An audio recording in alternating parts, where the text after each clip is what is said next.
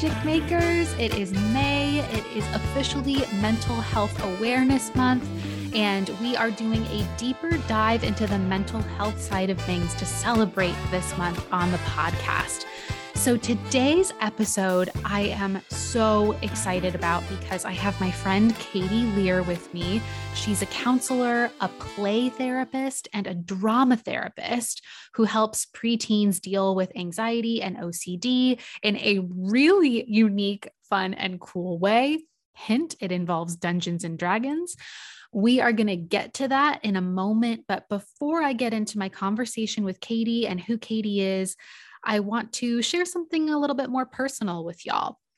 So every morning I wake up, whether it's Mental Health Awareness Month or not, and I do my best to start my day with 10 minutes of meditation. Shout out Jeff Warren on the Calm app. It's what I use every morning. It's like a quick 10-minute hit. It's awesome. And then I try to spend at least half an hour reading some sort of book that is going to nourish my soul and my mental health. And I decided that for the month of May, I was going to reread a book that I've actually read called The Gifts of Imperfection by Dr. Brené Brown. Now, I've already read this book, but it was a long time ago. And the reason I chose this one is because of a podcast episode that Dr. Brené Brown actually did when she was launching the 10th anniversary edition of The Gifts of Imperfection. It was so much fun to listen to her podcast that she recorded with her sisters. It was really personal.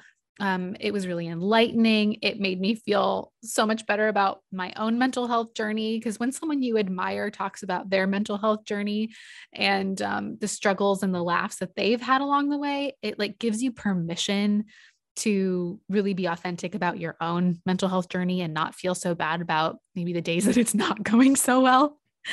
So after listening to that series of podcasts on her show, Unlocking Us, which is on Spotify, highly recommend it, I ordered the book. I ordered the 10th anniversary edition of The Gifts of Imperfection.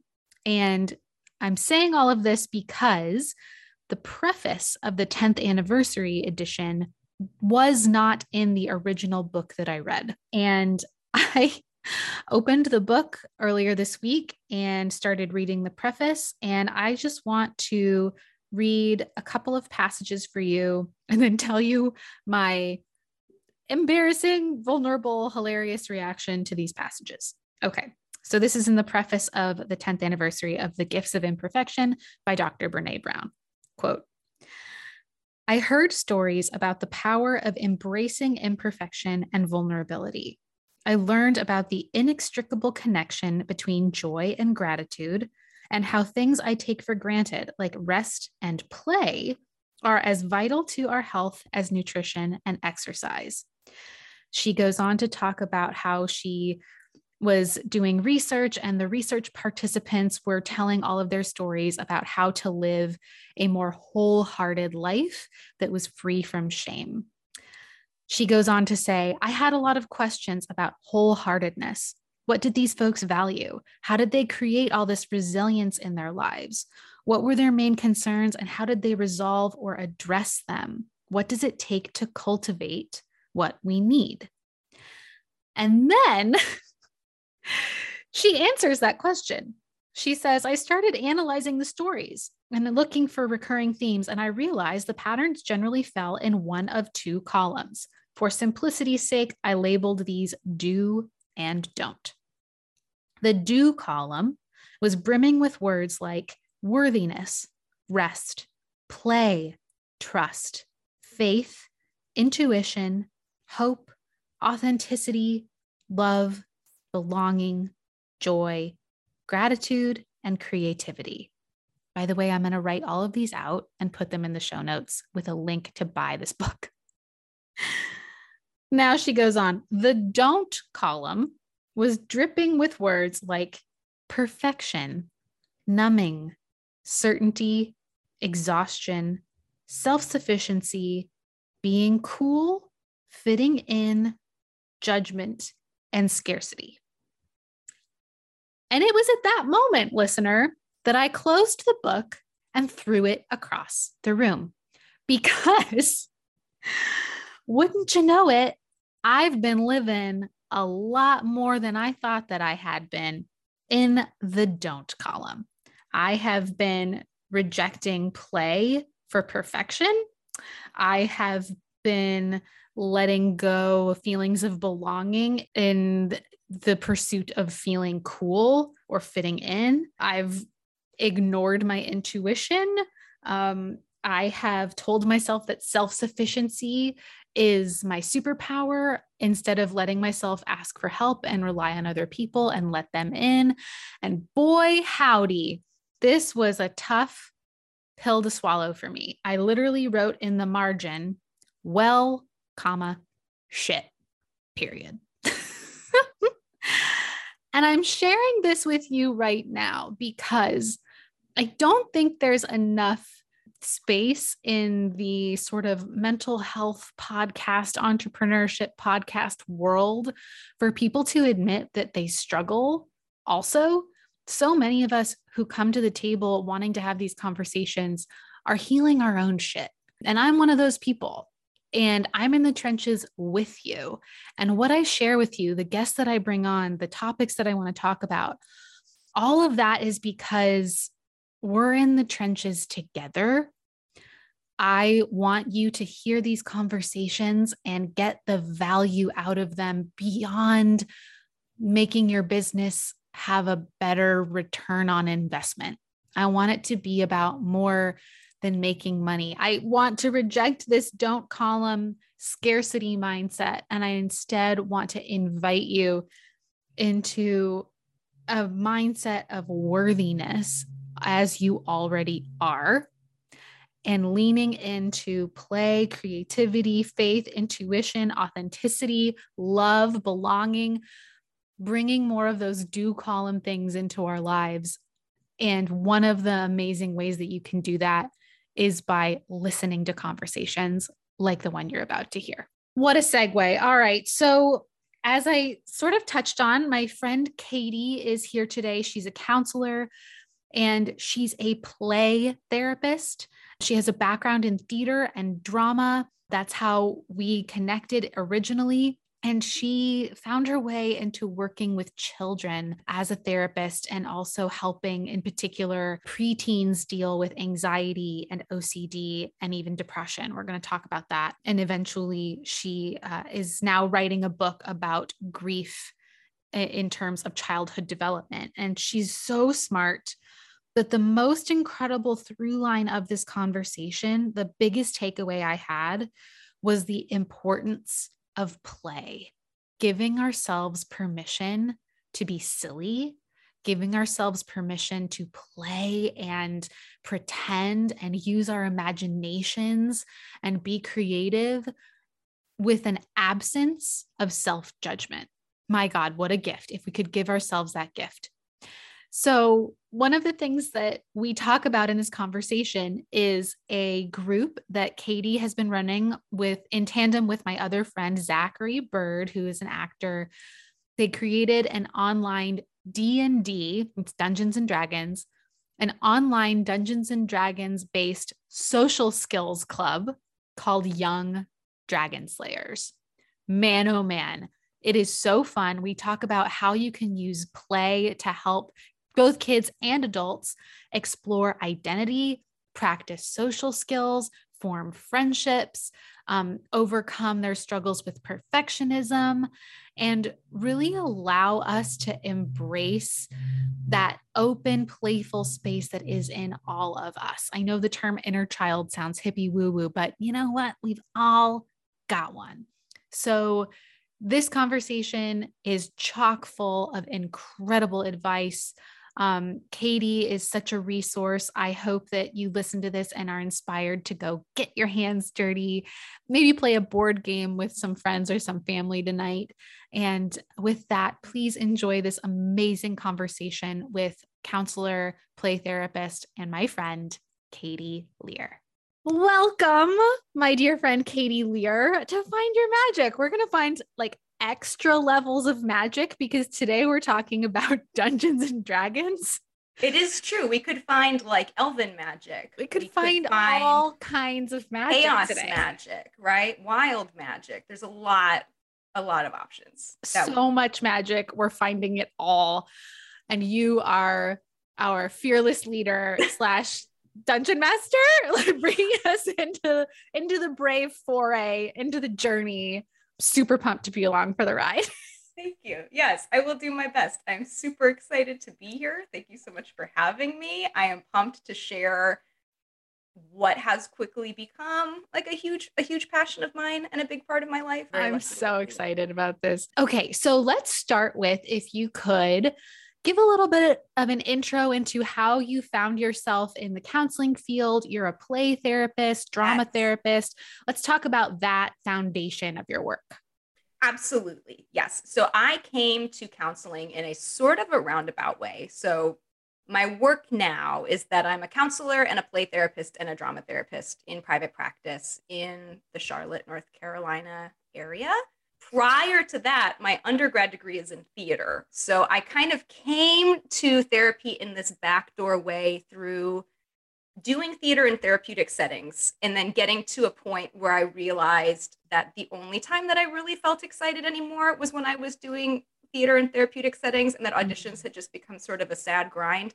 Yes. And also I could not envision a world for myself where I wasn't nannying to make a living. And I so desperately wanted to be a parent and wanted to feel like I had a stable home at some point in my life, and just was like riding the subway in New York 3 hours a day to nanny for multiple families who I loved, but right. I was still just like, you know, living paycheck to paycheck every month. So those two things together brought me into the therapy field. And then once I was there, really discovered that there were still ways that I could bring that creative energy into my work. Yes. Yeah. Gosh, sidebar, because I obviously very deeply identify with what you just said. Similar life story. Got my degree in theater with your husband, Steve Zaleski, who is now a professor at our alma mater. Go Wildcats. Yay, Davidson. And I found the transition mentally really difficult, letting go of acting, because it had become an identity. But as you said, I was experiencing those exact things of like the audition grind was not fulfilling anymore. And but I still found like there are still nuggets of joy. Like there's still a reason that this was my degree. There's still a reason this was the initial field that I wanted to go into. Yeah. So can you tell me a little bit about the process of letting go of one career / identity to move into one that felt more aligned? Yes. I think for me, one of the through lines was thinking about what had gotten me into theater in the first place, which for me, I think for many people, but particularly for me, was as a kid, doing theater early, as many of us did, right? This thing, we love it. And we think, well, if we love it, it must be what we should be doing for a career, especially if we get good feedback about it from adults. Yes. It was a place where I felt like I was good at something and I felt like I belonged to a group. And for many theater kids like myself, there were not a lot of places where I had that. I was really struggling in school. I did not want to go to school. I was not one of these kids who was like super competitive, high achieving at everything, like straight A kid. I was the like skipping school a lot kid and getting written off a lot kid, as, you know, not trying hard or being lazy. And so I bet a lot of people can identify with that. Yeah, it's like it's a flip side of perfectionism that I think we don't always think about so much, that like even I in my like therapist life envision perfectionist as like the varsity athlete who is also on the honor roll, who's like beating themselves up over the 98 that they got. But for me, it was not that. It was like, I just wouldn't turn in the work because I was so scared that I would let somebody down with it. So I just wouldn't. I would do it and I wouldn't hand it in, which sucks because you get none of the perks of perfectionism. It's just like all of the anxiety. That's such an important thing to define, though. I actually read some very nerdy research this week about the definition of perfectionism. And I was blown away to find that the opposite of perfectionism is striving for excellence. Yeah. That's the opposite. Yeah. Perfectionism is immobility due to fear. Yeah.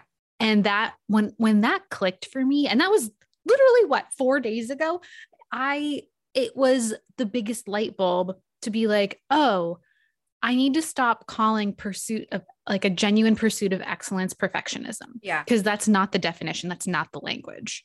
Yeah. I almost wonder if there's a spectrum too, where like certainly there are those people who have like a little competitive edge and it mostly helps them in life. And like maybe it causes some anxiety, but it's also pretty adaptive. And then there's like that whole range where this trait suddenly becomes really not helpful anymore. And then at the far end, there's like the kid who's just so frozen that they can't turn anything in. Yeah. Like immobile.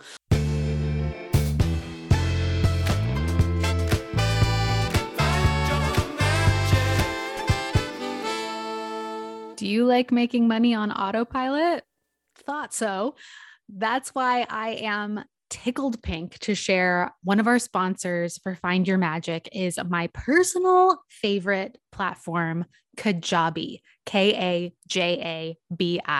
Kajabi. They are the #1 most trusted knowledge commerce platform, and they have the most ways to directly monetize your content. So that means you can build and launch courses. You can have coaching programs, host your podcast. This podcast is coming to you from Kajabi right now. You can have memberships. There's so many ways to monetize content with Kajabi. And the reason I love them above other platforms is they make it so freaking easy. If you are technology averse like me, you are going to love how easy it is to just seamlessly create products and create marketing funnels all directly on one platform. You don't need to be connecting a million different things and tearing your hair out trying to figure out why the cart isn't going to the email, isn't going to the analytics. Like it's just done. It's just all in Kajabi. It has seriously saved me so much time and so much money in my business. Can't recommend it highly enough. So pumped to be able to call them a sponsor. So go to kelseyforemost.com/Kajabi for a free 30-day trial of Kajabi's platform. That's kelseyforemost.com/Kajabi. Kajabi's awesome. Well, okay, so let's then move in. So you got into therapy and you found your way to play therapy. Yes. And when we say play, we don't just mean drama, like with a script. Correct. You mean like play, like how kids play. Make believe. I mean dollhouses. I mean a lot of my day is spent creating slime in my office with kids. I like burn through slime supplies in my like the gallon thing of glue, like actual hands-on analog non-electronic play is a huge part. Non-electronic play. That's a big ol' asterisk. Yes.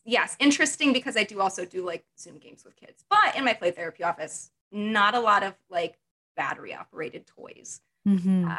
Generally. And a lot of the thought process behind that is that children are learning through play. Children are learning through storytelling. Telling stories and playing things out is how children make sense of the world.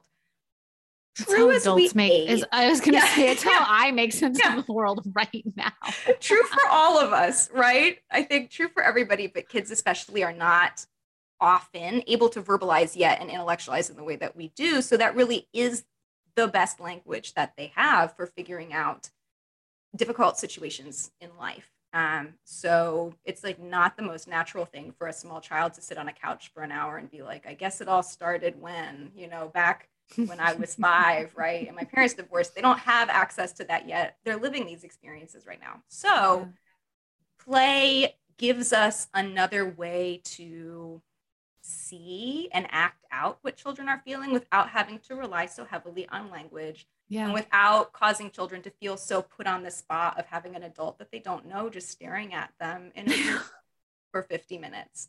That's so true. Like it's like learning another language, that kinesthetic energy, right? It's like, I liken it to if someone comes up to me and starts speaking Spanish, I can pick out a few words, but I'm not going to be able to have a really meaningful conversation.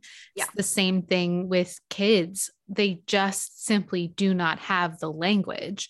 Yeah. And so when you flip it and you come to their level, yeah, not only does it allow you to connect with the kid, but it connects you to your inner kid at the same time. And then a bunch of shit that's magic happens. I love it. Yeah. Yeah. And it's like, it's a very improvisational process too, right? Like I see kids in a fairly wide age range. I mostly see tweens, but I have kids as young as 3 and 4 sometimes. And then young adults as old as 17 and 18. And so if you're seeing a teen and a 4-year-old back to back, like you are different versions of yourself depending on who your scene partner is in those 2 sessions, right? Like we're having like degree just really comes in handy. Those it really is. Games. Every hour I get a new scene partner. It's like that, like change my world, like improv activity where it's like there's a knock on the door and I open it and like someone comes in on all fours and it's like, I'm a dog who hates everybody. And I'm like, you are. Yes, you are that. Yes, right? You just don't ever know. And I think that is such a gratifying part of it for me is that every hour is so different and I get to be a lot of people in a day. And it's different for the people who are interacting with you too. Would you say that it develops maybe resilience in the face of change? Because I feel like if you're faced with different situations, whether it's you at hour to hour or whether it's the patient week to week, I feel like it's a muscle, right?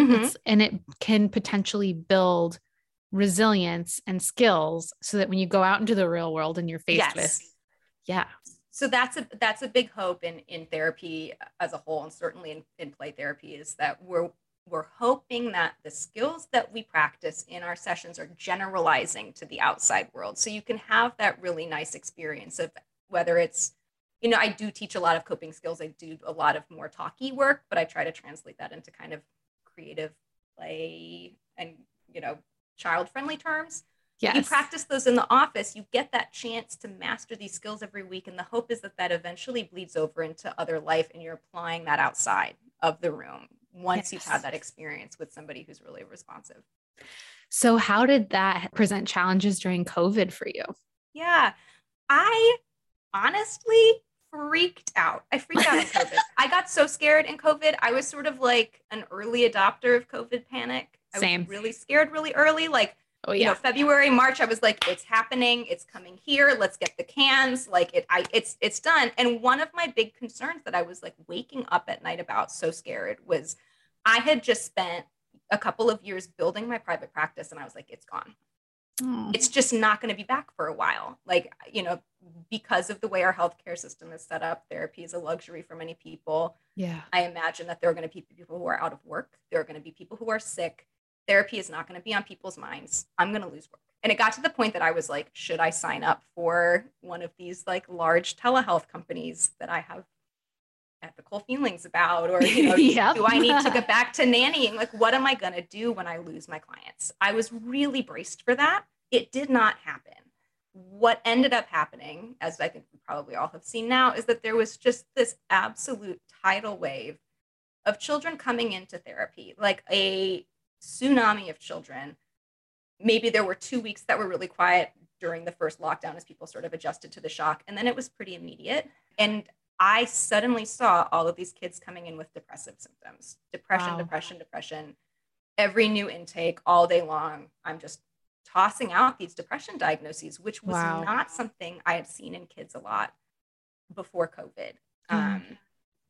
So that was really striking to me. I was readjusting, trying to figure out how do I treat this like depression epidemic that I'm seeing and checking in with other therapists. Like, are you seeing this? And they were. And at that point, let's remember, like, this was the beginning when we really didn't know, like we didn't have the context that we have now. We didn't know when it was going to end, if it was going to end, what was going to happen. So, and we were dealing with our own depression. And I imagine being around depressed children all day was probably difficult for you. You got to have a plan. Yeah. You got to have boundaries. You got to have your own stuff going on. And it is really hard. And Right. Like this was pretty early COVID. So at that time, I wasn't really seeing children who had been personally affected by people who were sick. I was seeing kids who were home from school. Mm. Prom had been canceled. They couldn't go on their field trip. Their band thing that they'd worked for all year was gone. And to us, this seems sad, but not life changing. But when you are in middle school or high school, that is your whole identity. Yeah. You are at an age where you are starting to really rely on your friends like a second family to figure out who you are. And taking that stuff away, even if it's like medically necessary, is incredibly hard. And it was the absence of those good, creative, social, fulfilling experiences that was leading to this depression rather than just like the presence of like actual illness in people's home. So one of the ways that I had been coping with my own COVID angst was Dungeons and Dragons, or D&D, as we often call it. Yeah. Huzzah. Yes. Which is not like something that I grew up playing. I was not a geeky kid. I was not really a game-oriented kid. I was not a video game kid. But when I moved out of New York to Davidson, I had no local friends. I know you just moved, right? I was going to say that's the boat I'm in literally right now. I've had to cultivate a handful of friends, but making friends as an adult is super challenging. So when you have a common activity, it's like the biggest weight off your shoulders.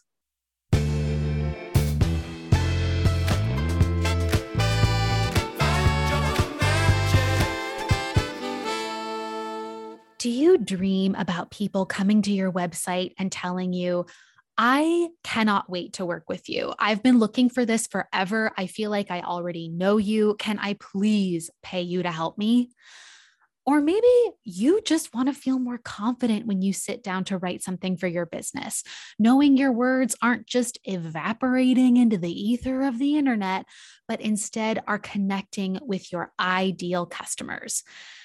Look, after years as a freelance copywriter, I can very confidently tell you that no matter what business you're in, great copy turns words on the page into dollars in the bank, just like magic, which is why I want to make sure you know that my signature course, Copy Class, is currently open for enrollment.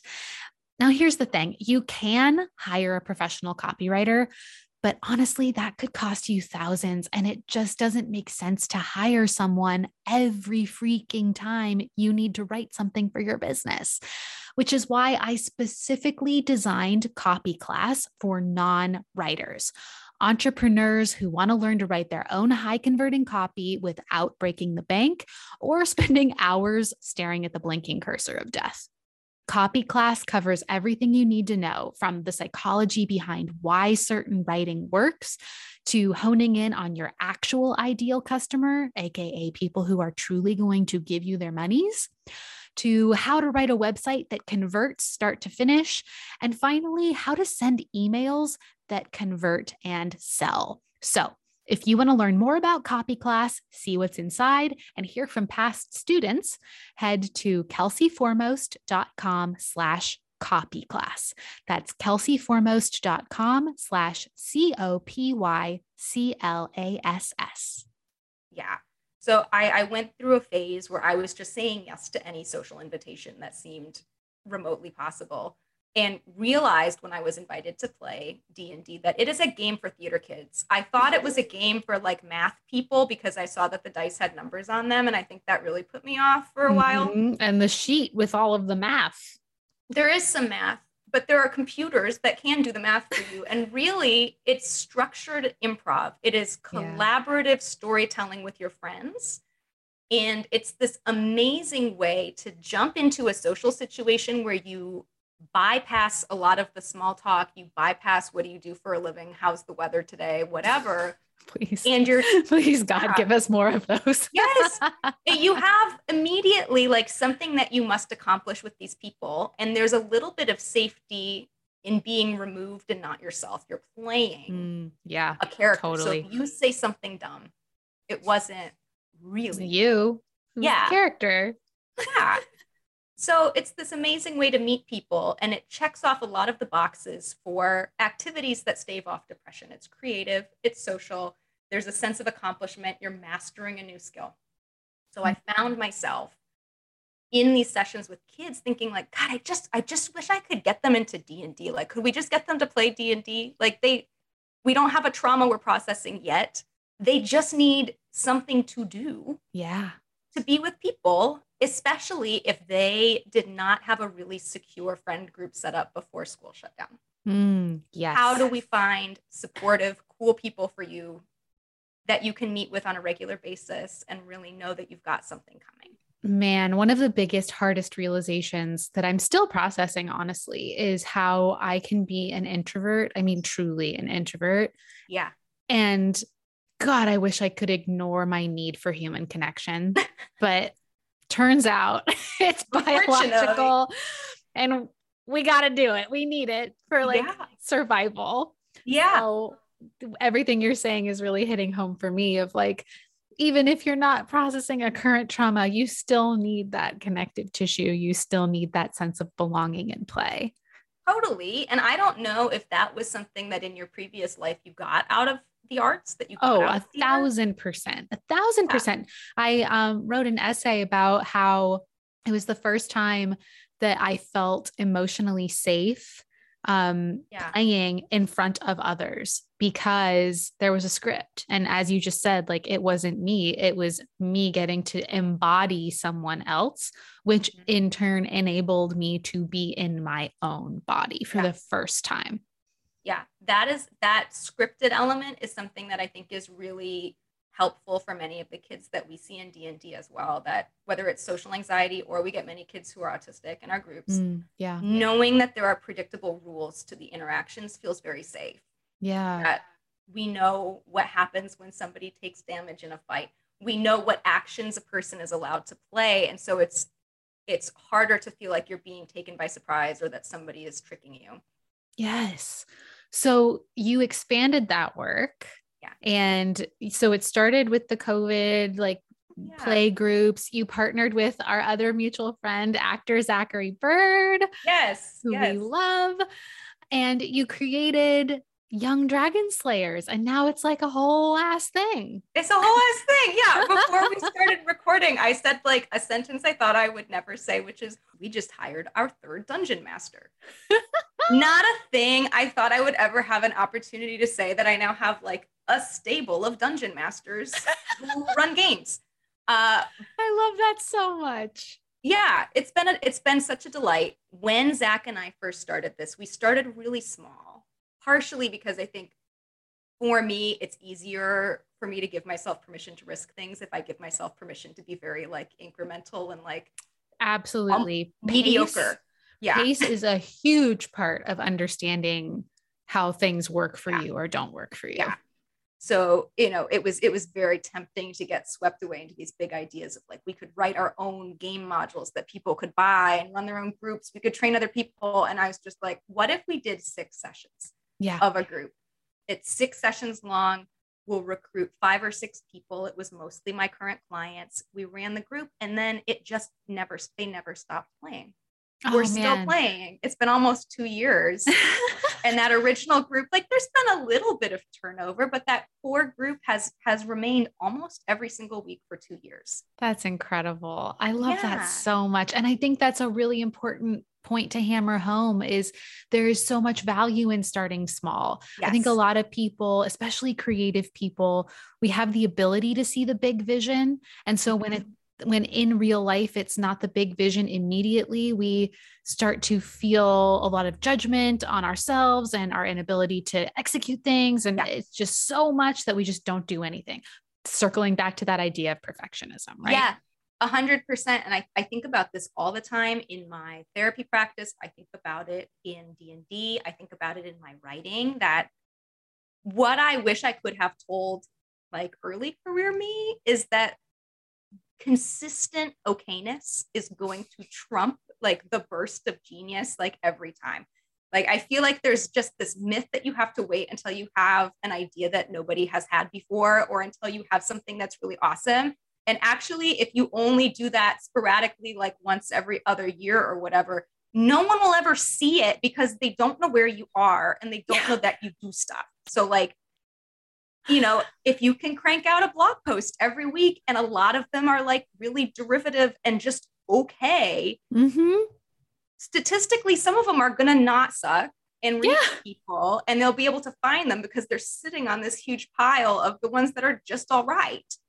I love this. One of my really good friends, also who went to Davidson, a writer, Marian Shembari, I was telling her just that I had all of these like half finished essays or half finished blog posts that I just like got an idea and then never finished because I was like, oh, it's bad. Like, it's not that valuable. It's not that good. And she was like, think about it, Kelsey, it's math. Half of your writing is going to be below average, whether you like it or not.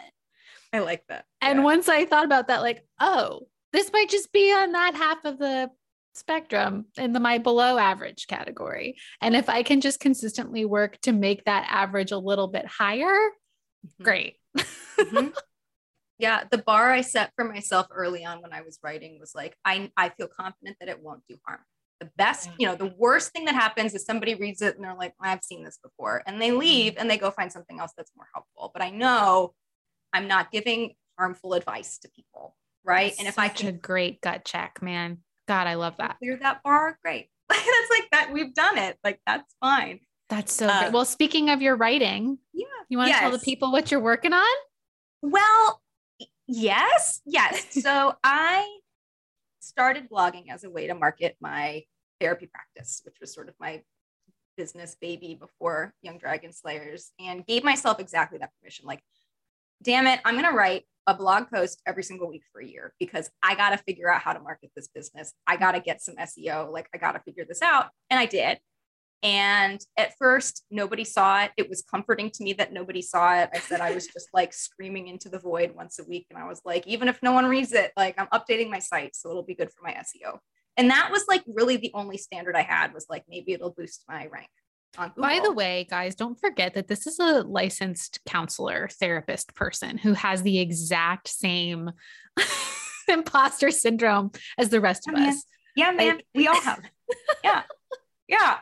Yeah. So I was like writing my like crappy little blog posts, and sometimes I go back and read the first ones and I'm like, no, they're not good. Like, they're not awesome, but they're fine.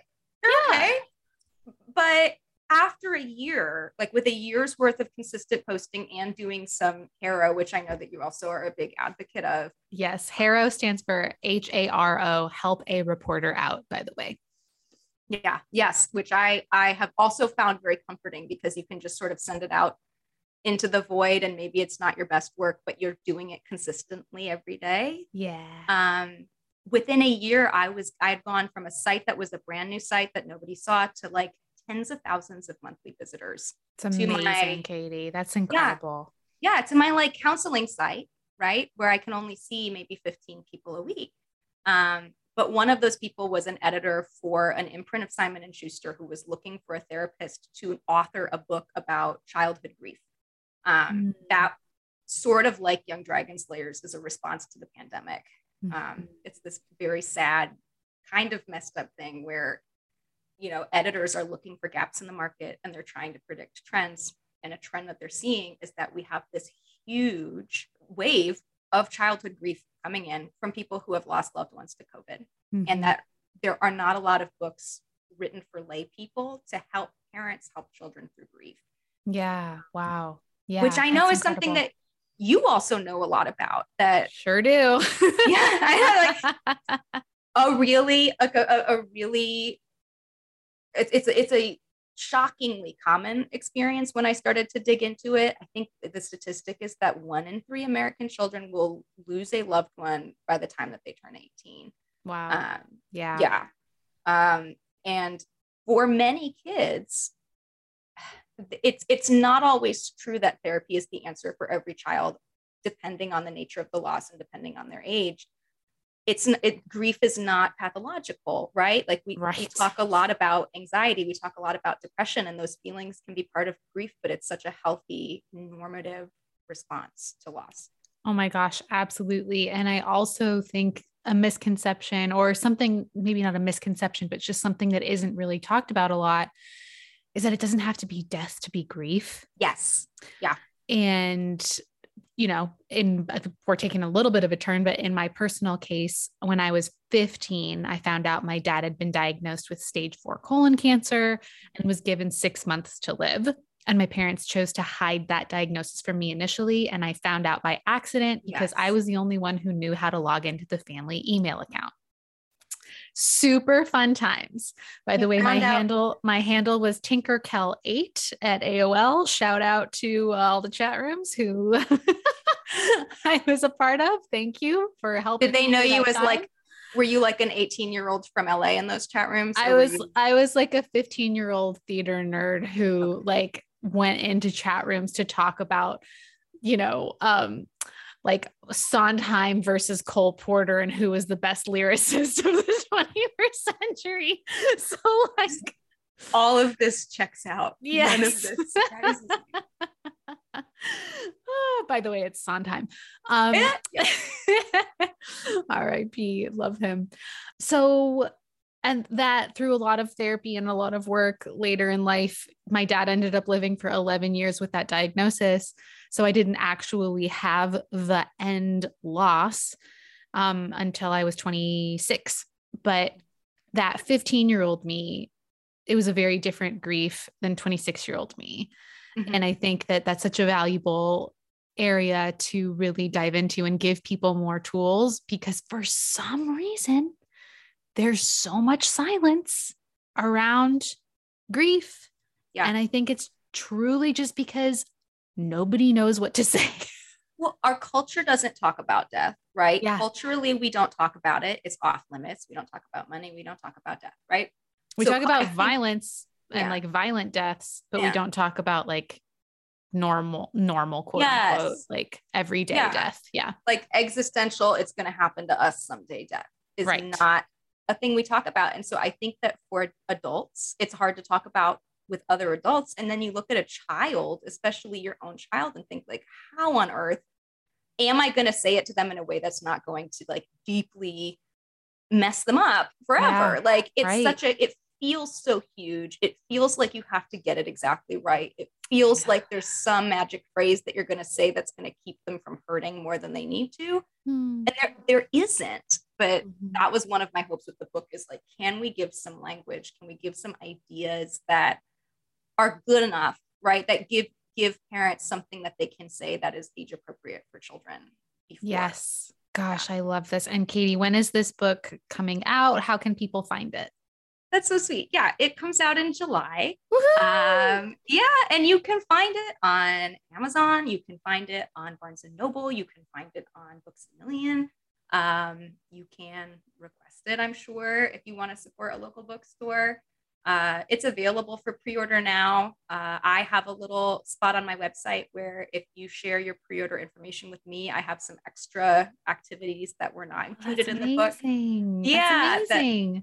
Yes. I was so mad that Encanto came out right after we sent the book away. And I was like, this would have been very helpful to me like 6 months ago. So there's an Encanto activity that I'm happy to send out, but it should be out.